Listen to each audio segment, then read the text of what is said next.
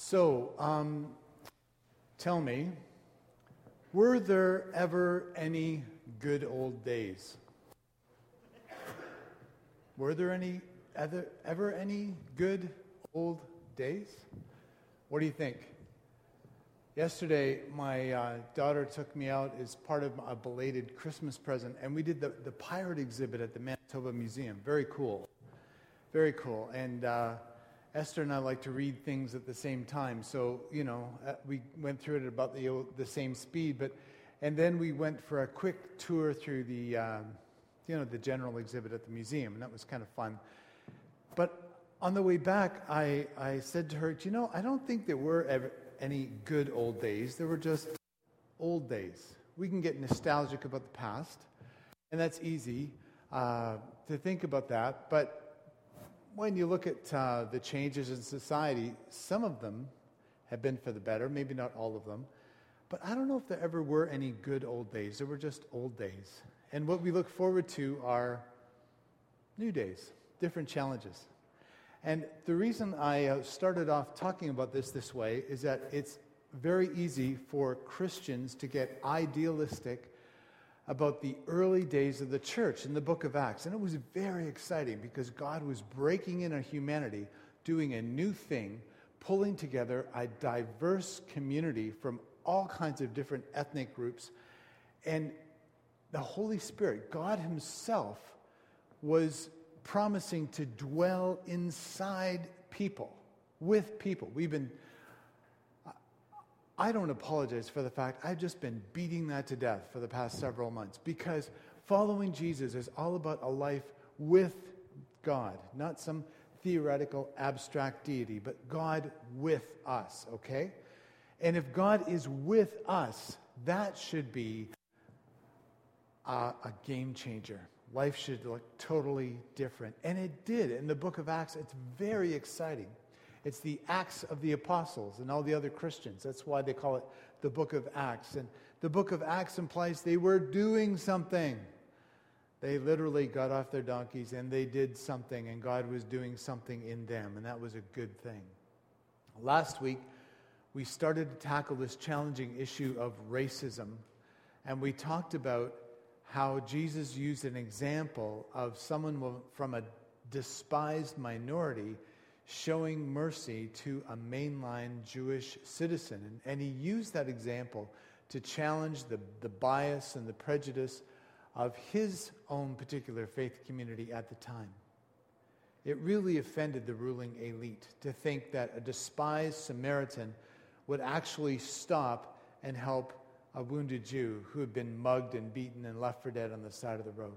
But Jesus was trying to get the point across of what it looks like to love our neighbor. It's not just about loving God, but loving our neighbor. Well, this all sounds very good in theory, and it's all motherhood and apple pie until we enter into a messy life of community and living with each other.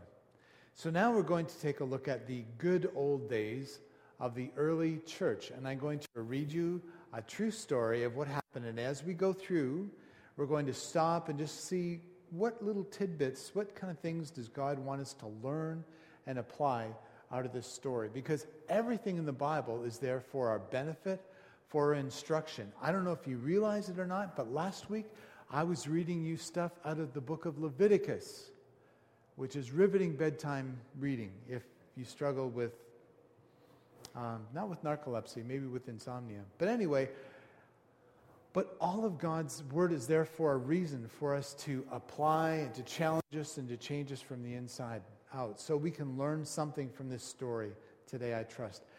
The church in its history has not always handled the issues of ethnic diversity and racism well. It's easy for us as Canadians to look at the church in the United States and think, oh, slavery, that was awful. Slavery was illegal in Canada a long time before it was in the States. How awful. And then we turn a blind eye to what's happened with the residential schools in our country. That's an ugly part of our past. Ugly. And I'm not here to shame people or make us feel guilty or wallow, especially in what they call white guilt, but let's call a spade, okay?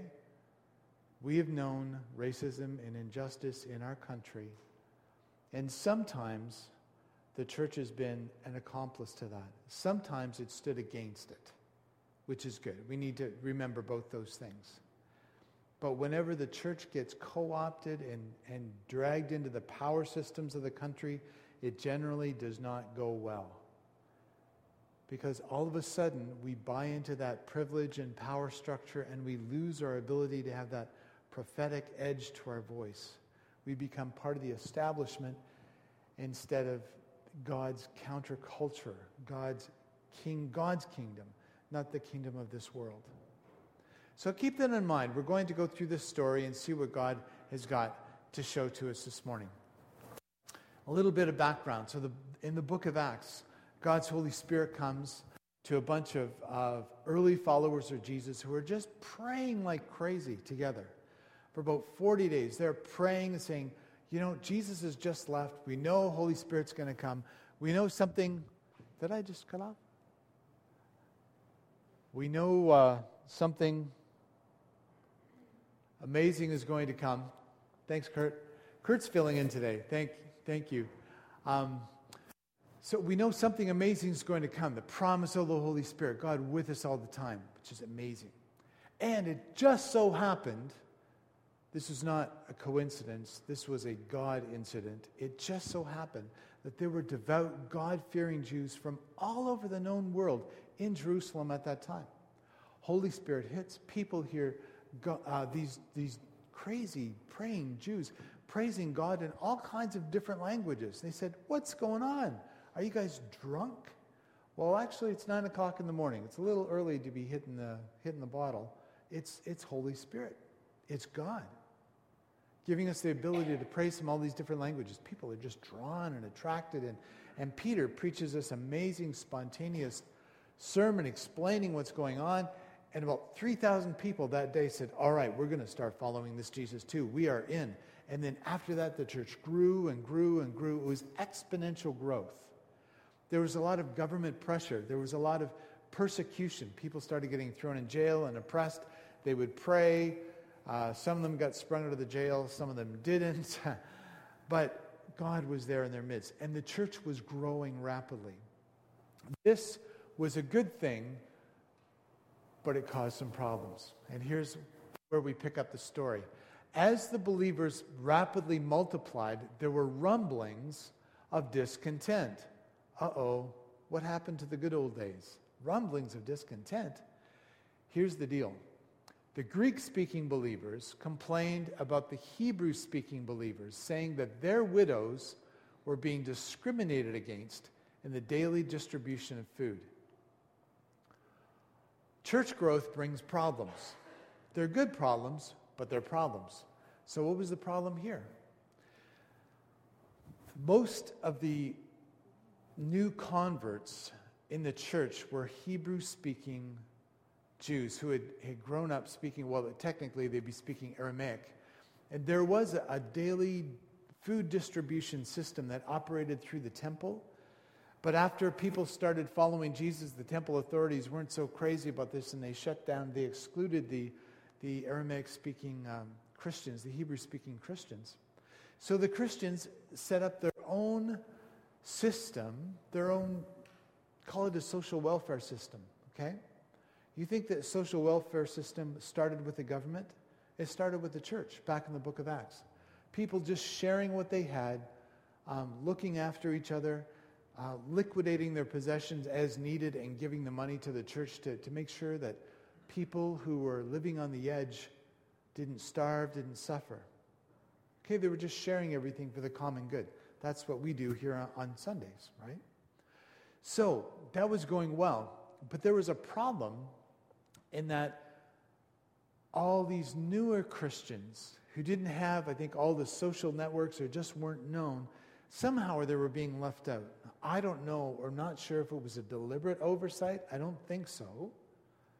But sometimes when a church grows rapidly, it's easy for people to get left out of the loop. And you're going, hey, wait a minute, you're helping so-and-so. And imagine the problem is compounded if we're not all speaking the same language, literally.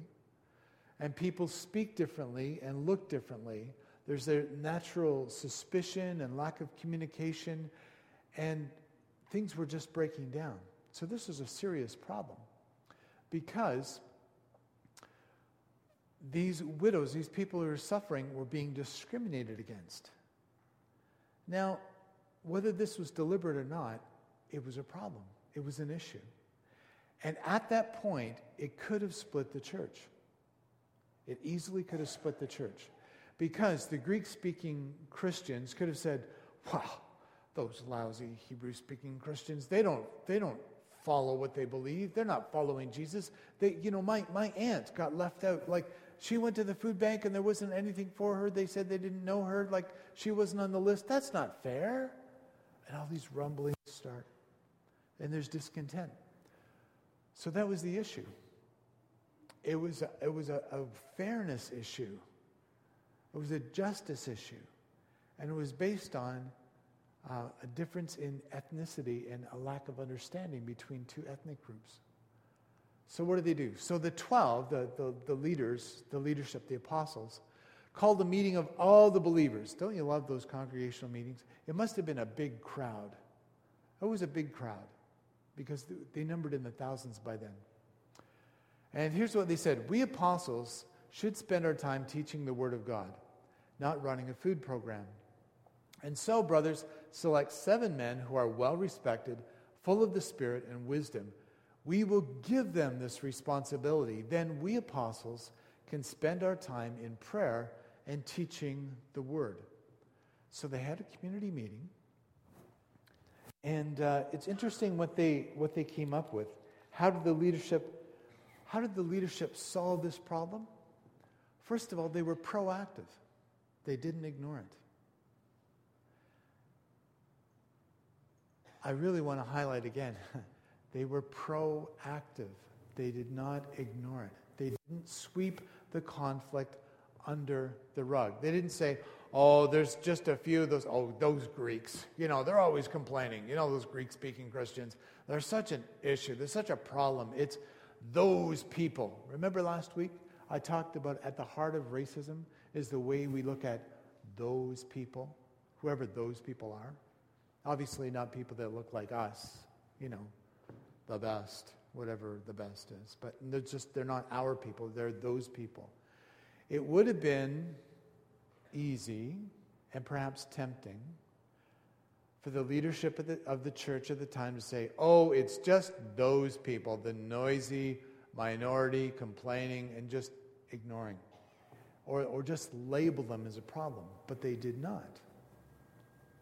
I think they were cut to the heart. They said, this isn't what we're about. If people are getting left out and discriminated against, even if there's a rumor of this, even if it appears this way, we need to deal with this.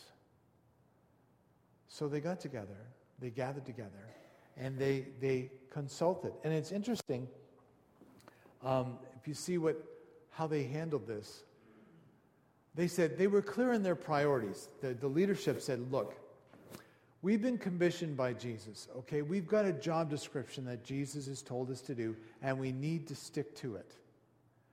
We're supposed to be teaching people the Word of God, not running a food program. Is there anything wrong about running a food program? What's more spiritual, teaching the Word of God or running a food program? Yes is the answer, in case you were wondering. What's more spiritual, teaching the Word of God or running a food program? Yes. Okay? I'm assuming we're all on the same page on that. And if not, let's have a discussion in the parking lot. No, in the foyer, okay? It's too cold to talk in the parking lot. I think God values both equally, right? The church, through its history, for some strange reason, has always think, well, we should be doing just teaching the Word or just feeding the poor. I mean, Jesus did both, so we do both, okay? Doesn't have to be one or the other. But the apostles said, look, we need to stay on this. We need to stay on target with what God is telling us to do.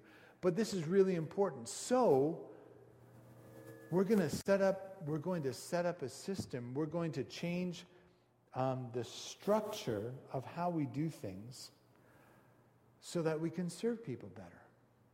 As a church grows, as any organization grows and changes, it needs to adapt and it needs to change.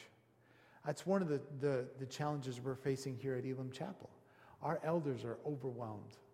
They're good people, but they're overwhelmed because right now they're kind of in the situation that these apostles were here. They're kind of overwhelmed with the spiritual care of the congregation as well as some of the administrative details. Now that administrative details and the organizing, they're really important. And they're not any less spiritual than teaching the word. But you just can't do both. It's not reasonable, it's unfair, and it's unkind to expect people to do that. So in case you're grumbling and frustrated with the elders, pray for them, because one of the things we're working on is how do we recruit another group of leaders and empower them, by the way, to carry on the other practical ministries of the church. Okay? Are you tracking with me? Just nod, grunt. The occasional amen would not freak me out. Okay? All right. I'm not trying to change your dispositions. I know we're Canadian and we don't get excited except at hockey games, but it's okay. And maybe church structure doesn't set your heart on fire. I can relate to that. But it's all about serving people. It's about extending the kingdom of God, right? So, what kind of people were they looking for? What kind of people were they looking for? Just by the way, they dealt with this problem very shrewdly and wisely. They were proactive. They said, we need to do something about this issue. They didn't sweep it under the rug, like sadly the Canadian church did for decades until we started the reconciliation process with the Aboriginal peoples here in this country. They didn't sweep it under the rug. They admitted there was a problem, said, let's deal with it. And they listened to people. They weren't top-heavy. They were servant leaders. They listened, okay? And what did they do? They empowered new leaders. Now, by the way, who were they looking for? This is interesting. They said, okay, appoint 7 people. Everyone loved this idea, which doesn't always happen. That's why I could tell it was the good old days, because you came out of a church meeting and everyone liked the idea. I mean, I'm just teasing you. That always happens here. And they chose the following. Stephen, man full of faith in the Holy Spirit. He didn't last too long in the book of Acts, but it was good. It was a good beginning. Philip, Prochorus, Nicanor, Timon, Parmenas, and Nicholas of Antioch. I'm just making up the pronunciations, okay, in case you're wondering. An earlier convert to the Jewish faith. These 7 were presented to the apostles, who prayed for them as they laid their hands on them. So we had a new team, a new servant leadership team appointed in the church to do what? To look after the food distribution. Okay, they were running the food bank at First Jerusalem Church, or whatever they call themselves, okay? So who were the 7? Interesting qualifications. They were well respected and full of the Spirit and wisdom. So they had a proven track record. They were reliable people, okay? They weren't just agitators. They weren't just people, trying to make attention for them, trying to make a name for themselves, or squeaky wheels. They were proven, reliable people of good character. By the way, what was their ethnicity? You can't tell necessarily off the top of your head, but most commentators note these are Greek names. These are Greek names. They're not Hebrew names. So what they did, what the congregation did, this minority group was being discriminated against, and the majority group said, hey, you know what? All right, let's work together for this problem. It wasn't top-down, we will fix you. Oh, you poor, despised minority. We know what's best for you, and we will tell you what to do. No, what the group did, they said, do you know what? This is wrong. This oversight is a sin against God. It's an offense. It's wrong. With God's help, we're going to fix it. We're going to work together to fix it. And they chose 7 well-qualified leaders from the minority group to say, okay, you are now empowered as leaders to serve the congregation in this way. See how wise this was? It wasn't a bunch of people from the well-meaning people, well-intentioned people from the majority group saying, oh, we know what's best for you, poor oppressed people, we know what's best for you. No. They come alongside, they pray, and they consult together, and they pick 7 people. Now, this was not just, what do you call it? Affirmative action, okay? They weren't just looking for people to fill a slot. Oh, we need so many people of X ethnic group on the church board to make sure we're all represented. No, they looked for people who were full of faith in the Holy Spirit and had a good track record. Okay, they were reliable people. But they were also from the minority group, which I think was brilliant, because what does that do? It instantly builds trust and credibility. If these Greek-speaking widows have been overlooked before in the distribution, they know that so-and-so who could relate to them was going to look after them. Right? They knew that there was fairness built into the system. It was very shrewd, very wise. And again, I can't emphasize the fact that they chose people of good character and a track record. That's what we need. There is a temptation in the church out of desperation. We want to get warm bodies into a leadership role, and that just ends in disaster for everybody, unfortunately. But I think the church, as they developed leaders, as they intentionally poured their lives into people and saw the potential in people and invested in them, they raised up, so to speak, a farm system where they could raise up potential leaders. And these people were ready, they were faithful, available, and teachable. What I call fat people. Faithful, available, teachable. Okay? Now don't look at me and just think, oh, that's why Rick's a pastor. No. We're looking for fat people, faithful, available, and teachable. And that's what these folks were. What happened? God's message continued to spread. The number of believers greatly increased in Jerusalem, and many of the Jewish priests were converted too. That's pretty cool. I think that made the temple leaders just grit their teeth, because all of a sudden, I just love it, because they just put that little, I don't know, maybe they just wanted to tweak the Jewish leadership at the time. You know what? A lot of the Jewish priests were converted too. That really was a sign that God was working with them powerfully. So what happened? There was a healthier structure in the church, okay? The leadership wasn't overwhelmed by the day-to-day operations of the church. The day-to-day operations of the church are really important. If there's no one to let you in the door, if there's no one to make sure that the utility bills are being paid, if there's nobody to answer the phone, things fall apart. A lot of people have to do a lot of work behind the scenes so something like this can happen today. And this pulpit thing is not the most important thing that happens at Elam Chapel. It's not. We're all in this together. And the sooner we see that, the better. Everybody's got their role to play. But healthier structures, it structures us for growth, right? So there's not this bottleneck, and a few people are not overwhelmed. You might think, oh, there's the people at the top. Well, I don't think they feel like they're at the top. I think sometimes they feel they're at the bottom all the time, and all this weight is on them. So the pressure and the decisions need to be spread out. And the people that they appointed were empowered. They said they prayed for them, laid hands on it, saying, you guys are in charge of the food program. We will not micromanage you. We will not tell you how to do it. We will not come back in 3 months and saying, you're doing this, that, and this all wrong. There was accountability, but they didn't micromanage them. You understand? Because if you recruit somebody for a task, you give them the tools to do it and say, okay, God bless you. Go do it. Okay?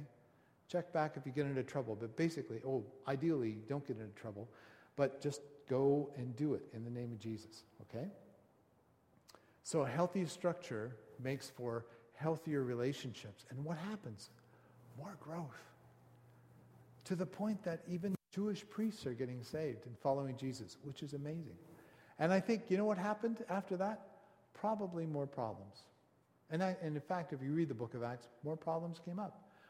But, the church worked at resolving these things.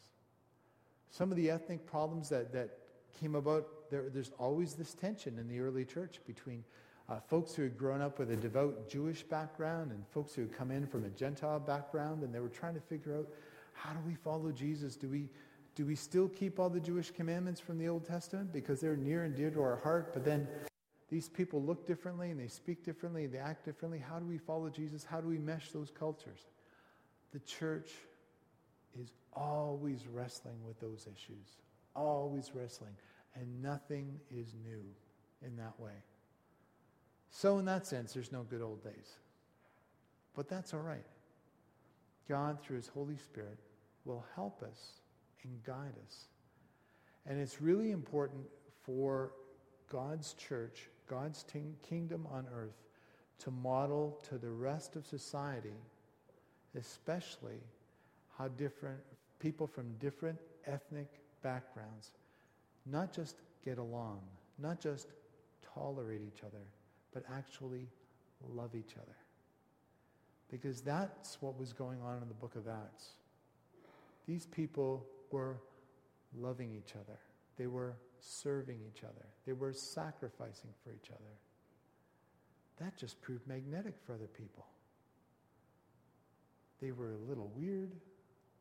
I'm not justifying your eccentricities or character challenges, but they were a little odd, but they were drawn to them because how can you people, you barely speak each other's language. How can you love and serve each other and sacrifice?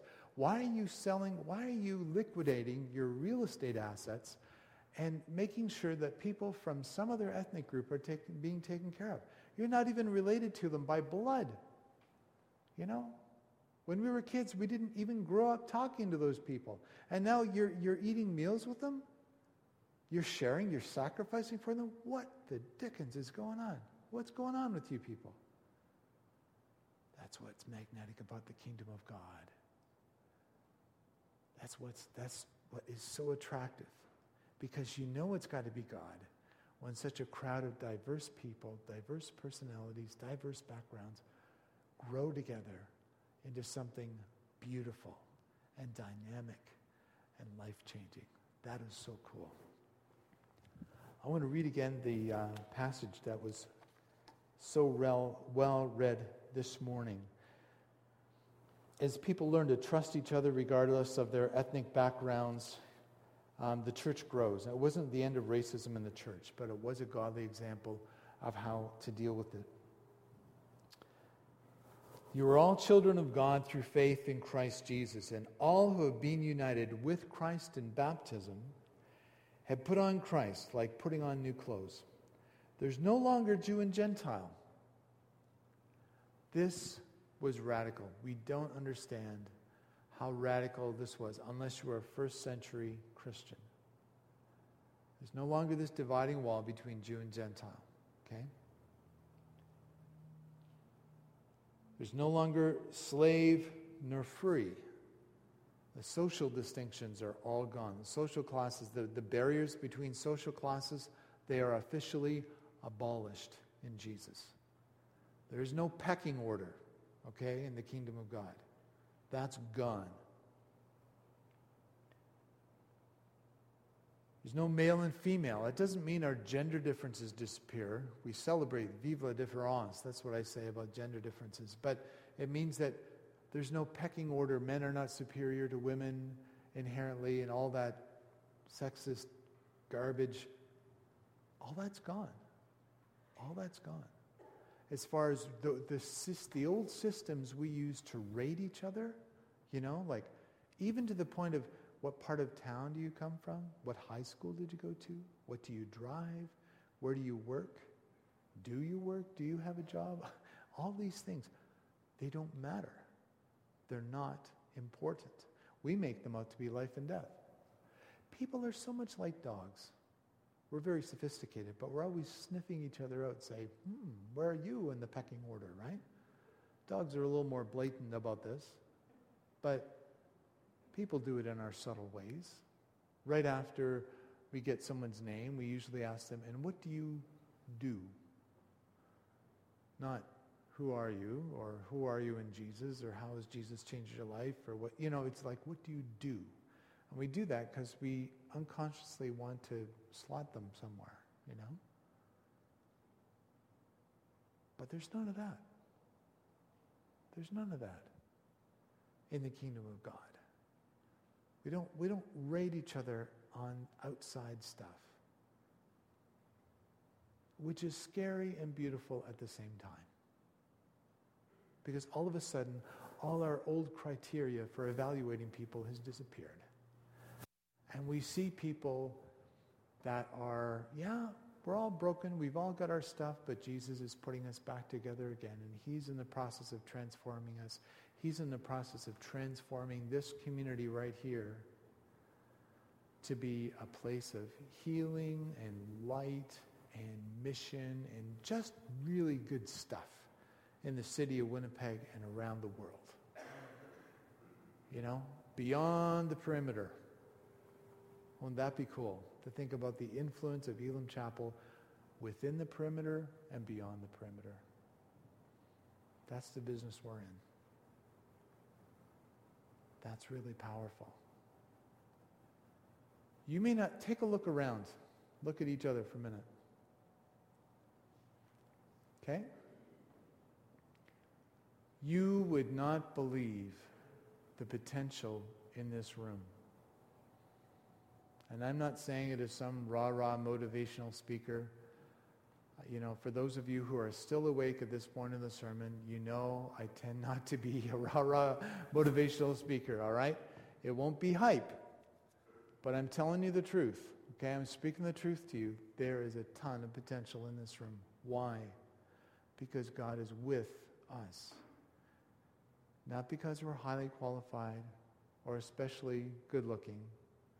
Okay, well, maybe Doug is good-looking, but the rest of us are kind of old. Anyway, but you understand what I'm saying? We're just regular folks, but what with God with us, we are world changers, game changers, and that's what's going to change Winnipeg. That's what's going to change Canada and the world. All right? Let's pray. Father, thank you for the privilege of allowing us to gather in a room full of world changers today. Please forgive us for judging other people on their appearances. Please forgive us for our sin of trying to make ourselves better than other people. That is garbage. We repent of that. Father, I pray that Elim Chapel will be able to rejoice in its diversity and unity, and that you would make us a witness to the city of Winnipeg, to the country of Canada, and to the world, how different people from different backgrounds can love you and love each other. And we're putting a stake in the ground today, Lord, that you would help us to ban racism from our gathering, that you'd help us to love and respect people from different ethnicities so that they are empowered to serve and to bless the world. We pray these things confidently in the name of our Lord Jesus Christ. Amen.